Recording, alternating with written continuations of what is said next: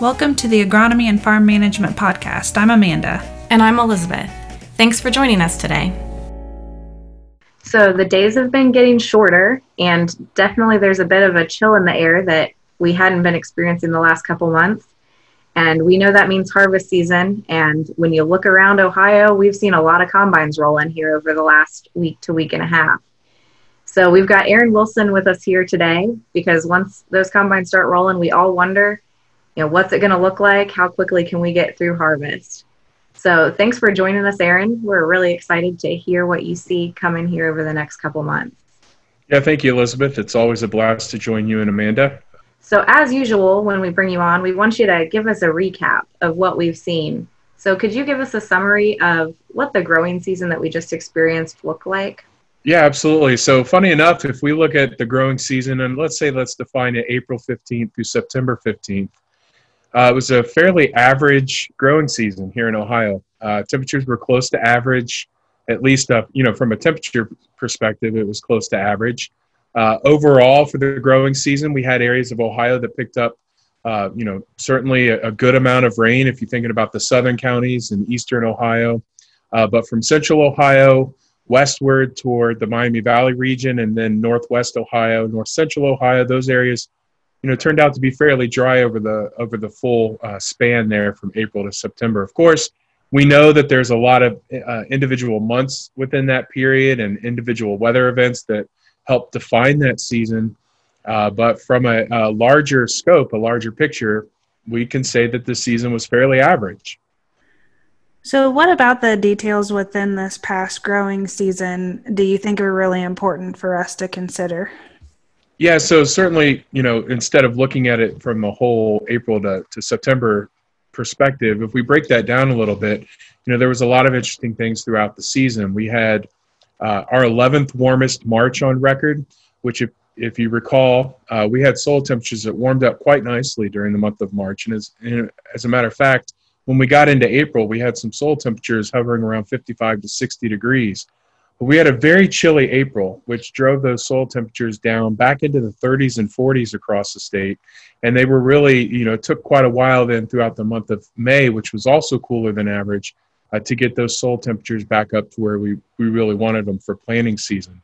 Overall, spring was a wet season. We had a fairly wet season in the spring, primarily in April and May that were wet. So for some of us that posed, a little bit later planting combined with those cooler soils. But pretty much as we got to the end of May, things were rolling nicely. We were finally turning that corner and things were drying out a bit. Now, June did bring on quite a bit of dry weather for northwest Ohio, north central Ohio, that once we got to July, which was our 6th warmest July on record going back to 1895, that really started to dry those soils out very rapidly. And we saw some areas of drought pick up, particularly along that Bellefontaine Ridge area from Hardin down through Champaign County, up in the northwest, Williams, Defiance, Paulding, and Van Wert counties really saw the drought, and then expanding drought conditions from, say, Richland, Ashland through Wayne and Stark counties. Because of that very hot July, soils were already primed to be dry, and that just made things a lot worse. We had some regional improvements in August that helped out a little bit in some areas, especially south and east central Ohio, say Coshocton, Licking County, Fairfield County seemed to fare pretty well this year, especially up in northeast, say Cuyahoga County, Lorain. Those areas seemed to be okay, but other places really struggled, and I think it showed that in the crop stress in August. The heat and dryness taking a little bit off the corn, I think, in July. The heat and lack of rainfall maybe taking a little bit off the yields in beans in August. We'll have to see as those yields start coming in. And then we had our Labor Day rainfall, which brought a lot of rainfall across northern Ohio, 3 to 6 inches of rainfall in many areas, which kind of too late for a lot of the crops, but certainly helps with the soil and the soil recharge and soil moisture. So now that it's dry, of course, a lot of farmers want to keep it that way to get the harvest in. And certainly the last couple of weeks, the end of September, really played out really well to dry things down pretty quickly, I think, across the state. Yeah, just to comment on the differences across Ohio, I think with the impact of COVID and not being able to get around a lot this year, I'm in, that Madison Champaign area, and we're still dry. So to hear people, when I talked to friends across the state and they were expecting bumper crops in some areas, I was like, really? I mean, because we were not. So that definitely a lot of variation across the state. Yeah, and that Madison, Champaign, and then even extending down into Pickaway County, it sounds kind of there's big differences, for instance, between Pickaway and Ross County, just in that regard. There's big differences out west between Darke County and Preble County, just one county apart, just based on the amount of moisture they've received. So it has been tricky for a lot of you, while others have, a little bit more on the have side of things. Yeah, we've also been a little dry down here, and we've seen that really play out in our double crop beans, which is going to lead into the next question. We wouldn't mind a little bit more rain on those, even if it does slow down harvest a little bit. But we're starting to worry about frost. We had a couple mornings here last week where, it was a little frosty, luckily not a killing frost. But what do you see over the next few weeks as the potential for what would end up being, I think, a pretty short season with as cold as we started out? Yeah, absolutely. It's a very good, what we saw over the latter part of September was really dominance by high pressure, Canadian high pressure. And that basically means clear skies during the day, clear skies at night, calm winds in general.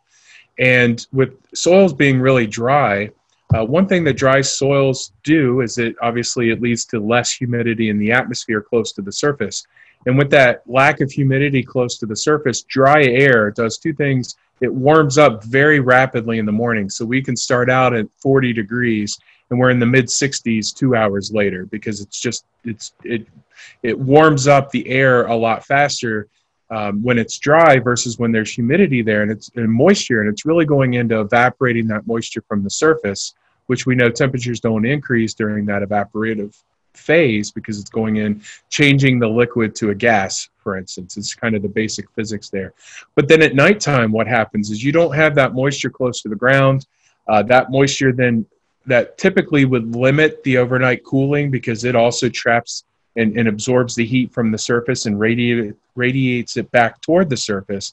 Without that humidity there, all that energy escapes very efficiently to space. And those temperatures in the evening, what we felt over the last couple of weeks, they drop fairly quickly. It could go from a nice 4:30, 5 o'clock afternoon temperature, and you need your sweater or sweatshirt by 7:30 just because of that quick drop in temperature. So that's what we've seen. And so with dry air and the Canadian high pressure and control, we had a couple opportunities for frost.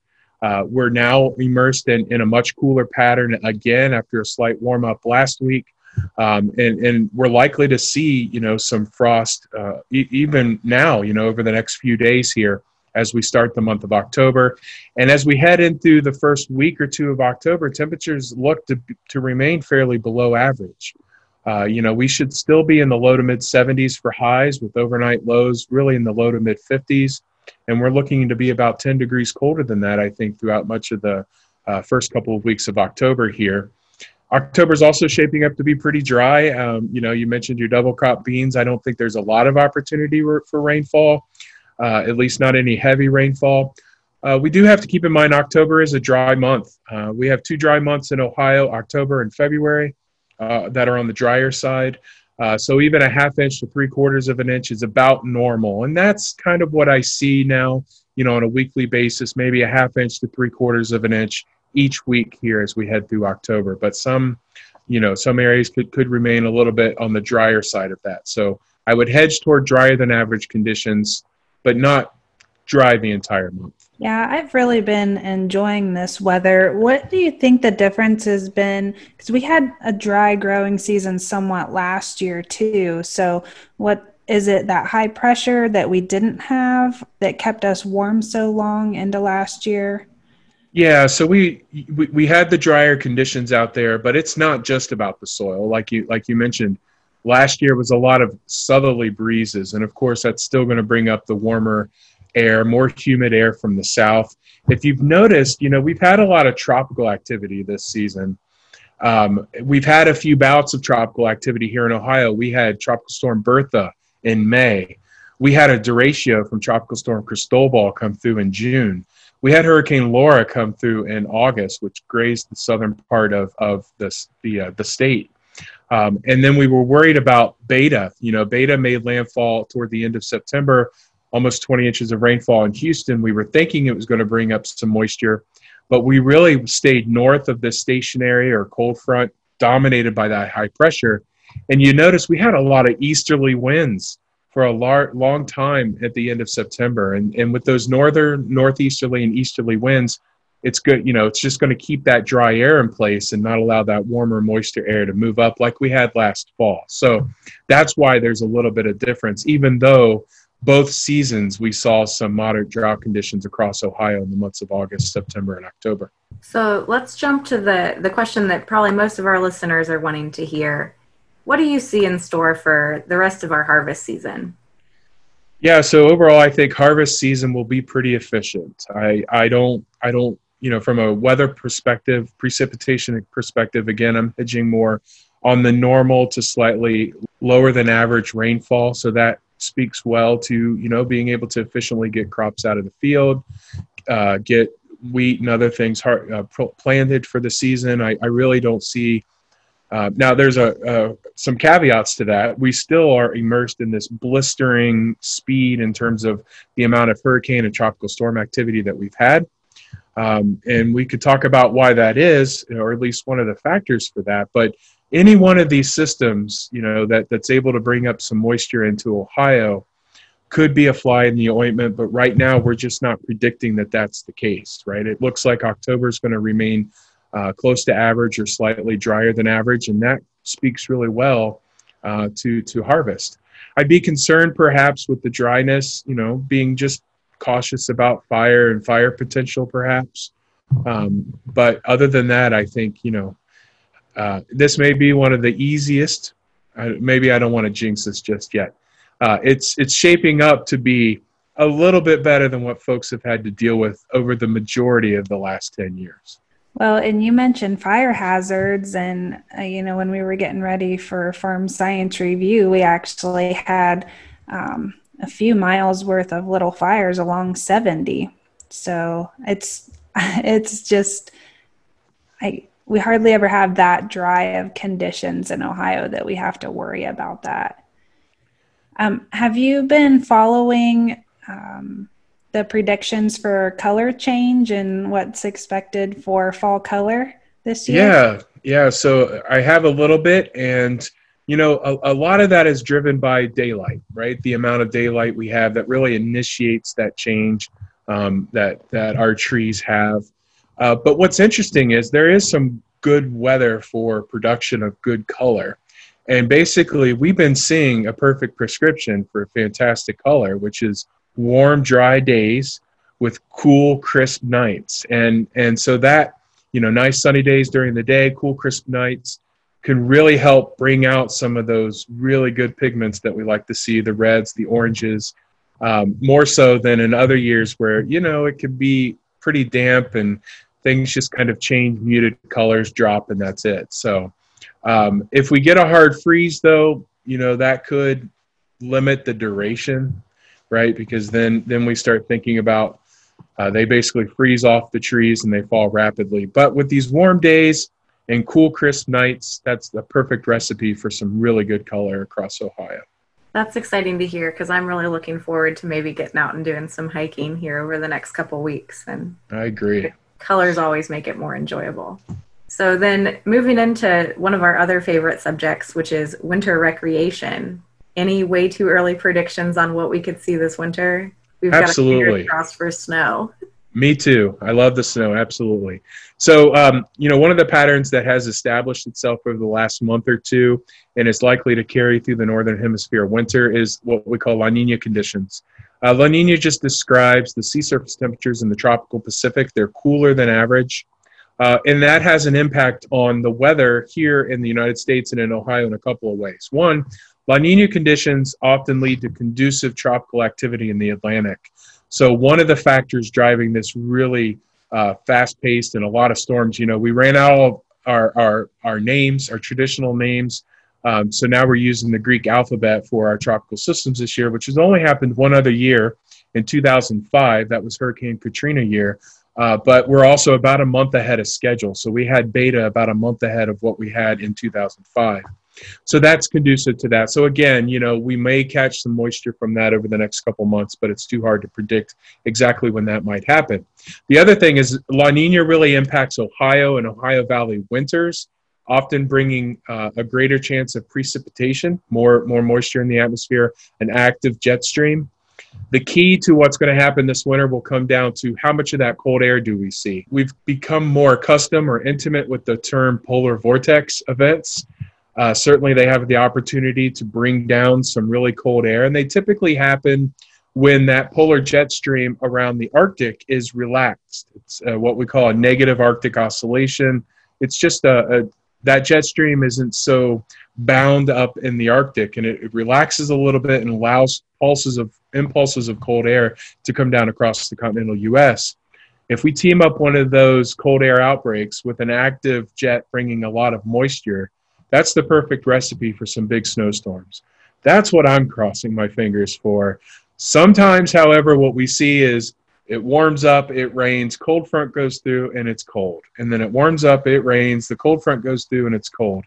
And I'm really hoping that that's not the case. Now, in Ohio, especially for the three of us that live in central, southwest, west central Ohio, 20 to 30 inches is usually about all we can ask for.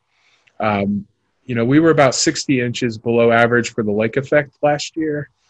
If we get a little bit more of those northerly breezes, I think with the warm lake, freeze over will be a little bit later. So our northeastern counties could pick up some heavy snow, over the next couple of months here through the months of November, December in particular. So that's what we're looking at. I do expect then this dryness once again that we're experiencing. By the time we get to planting season, we'll have recovered. Soil moisture will be back.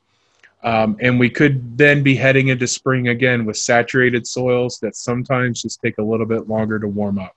Yeah, that seems to be a common trend we're starting to see. So it's we'll have to touch base with you in another month or two and see if you have a better prediction on what our spring planting conditions will be.